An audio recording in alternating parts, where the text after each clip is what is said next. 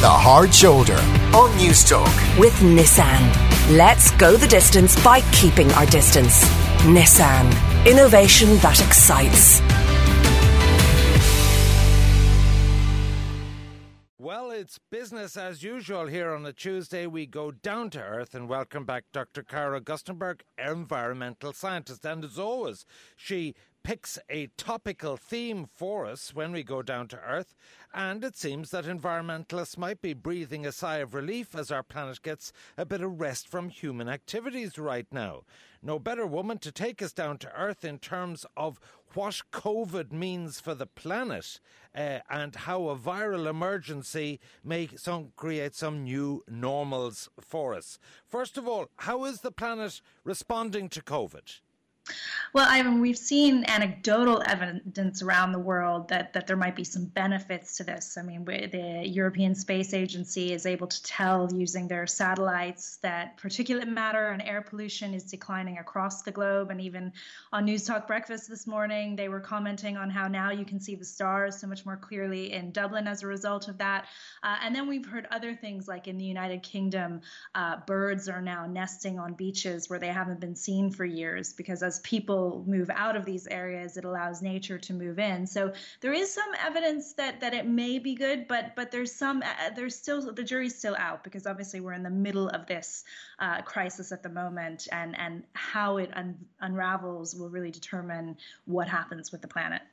But is there already an improvement in air quality? Like the planes aren't flying, and I'm sure a lot of the energy burners and CO2 and greenhouse gas emitters are not functioning as normal. Yeah, when it comes to air pollution, we've definitely seen an immediate decline. And in fact, in China, they're saying that in just 2 months of reducing pollution levels from the lack of manufacturing, a Stanford professor has calculated that it's likely already saved the lives of 4,000 children under 5 and 73,000 adults over 70 in China alone. And when you compare that to the 3,300 deaths from coronavirus in China, actually, I mean, the benefits in air quality far outweigh the number of deaths from coronavirus in that case. And is there a breakdown of individual countries? Not quite yet. China is obviously the one that's shown the most benefit because they had a very heavy manufacturing base. The improvements in air quality are making a huge difference there. I mean, we have seen in the United States that traffic and air pollution is plummeting across cities around the country, and even there's a significant number of reduced deaths from traffic accidents there. But in Ireland, we don't have a high manufacturing base, so while we will see an improvement in air quality, it won't be quite as substantial. And when it comes to greenhouse gases, we need to step back and take a longer view because we tend to report greenhouse gases on more of an annual basis. We don't get that kind of real-time data that we do with other air pollutants. And we're not sure. I mean, we would say, yes, people aren't flying as much, so there'll be a drop in aviation emissions and people aren't going to their workplaces. However, we are all individually using a lot of energy in our households right now.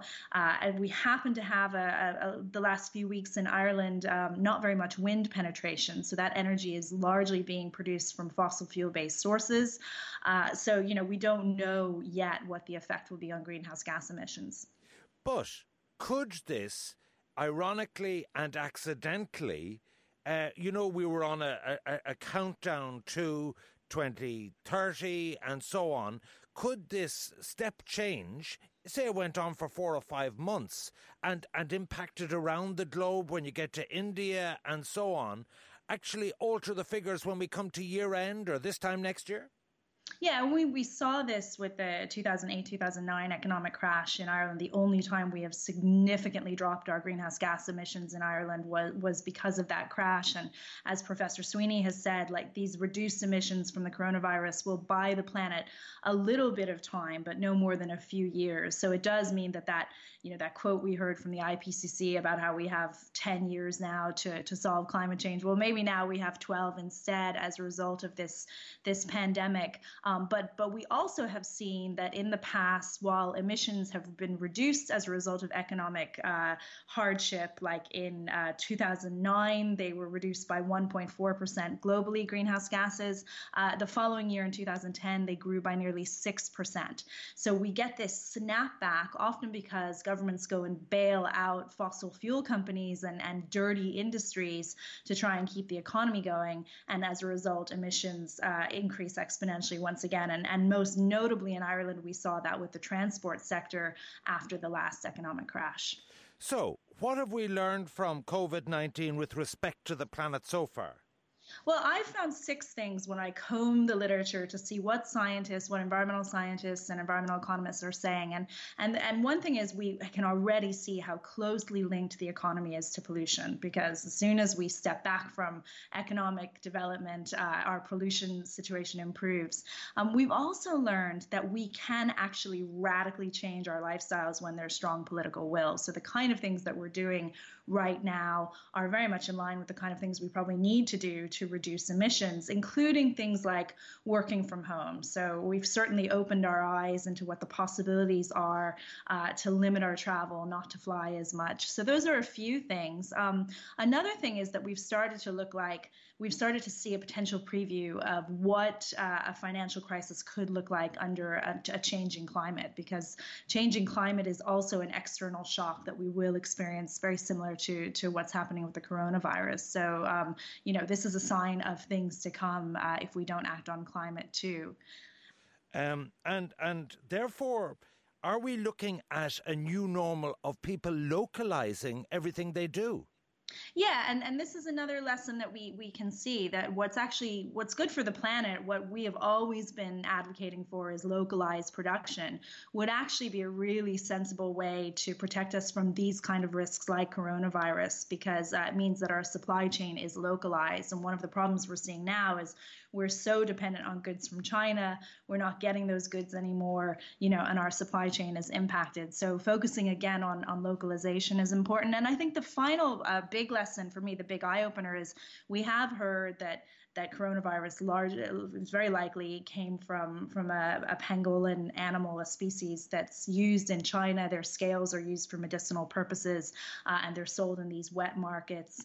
And some of the environmental health specialists are saying that the global north really needs to stop driving biodiversity destruction in these other countries, because as we continue to demand wood and minerals and resources from these other countries, we are promoting the degradation of their landscapes. And that's driving access to these kind of diseases that are coming from species like this. And so we need to look again at biodiversity loss and destruction of nature to kind of protect us from being exposed to similar viruses in the future. Is there any rebound risks on the far side of COVID-19? Yeah, I think it's really interesting that already in the United States, every industry is going to the government looking for bailout, including the fossil fuel industry. The coal unions are now asking to roll back regulations for environmental protection and for worker protection to try and help them through this economic hardship. So there is a risk that dirty industries will get bailed out, that climate change will be put on the back burner, it won't become a priority issue. And the kind of the rebound effects we're even seeing in China now, that local governments are ordering factories just to run their machines, simply to use power to kind of pretend that economic growth is coming back. So we have to be really careful that we don't have these kind of rebound effects, and that we keep climate change as a priority issue when we're talking about an economic recovery when we come out of this. Now, they say in all things, never waste a good crisis, particularly when it comes to public policy or introducing radical reforms. What are the planetary aspects of not wasting a good crisis? Yeah, David Roberts, who writes for Vox.com, has written the absolute manual that every government should follow when they're looking at how they stimulate their economies after this. And I liked what Jamie Henn from 350.org said. He said, look, coronavirus has turned off the global economy, let's install a new operating system before we turn it back on. And a lot of the things that we have advocated for regarding the Green New Deal and transformation of energy and housing and transport systems are all really effective ways of improving the economy, of boosting the economy, creating new jobs without creating more fossil fuels, more greenhouse gas emissions. So there is an opportunity to really put climate at the forefront of a new stimulus package. All right.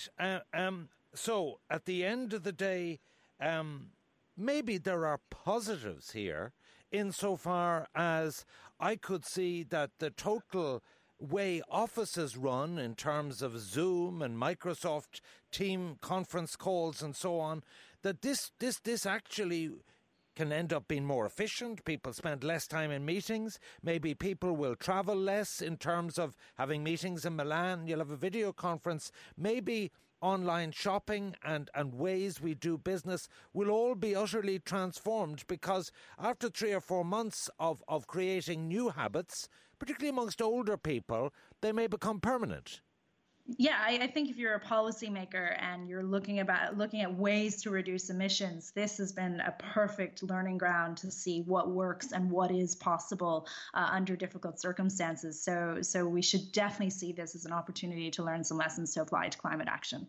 All right, that's our down-to-earth, silver lining to every cloud on COVID and the climate. My thanks, as always, to our regular environmental scientist, Dr. Cara Augustenborg. And you're even doing your own UCD lectures by remote thing. The students are saying it's great not having to put up with you in person. Is this true? It's great. My students are all over the world now. A lot of them went home and we're using Zoom. And actually, we're all really enjoying it. And I'm certainly enjoying lecturing from home. All right. Well, we look forward to welcoming you back into the studio when the crisis is over. Cara Augustenborg, thank you as always. Thanks, Ivan. All right. Okay. Eamon is back. Let's get a news update.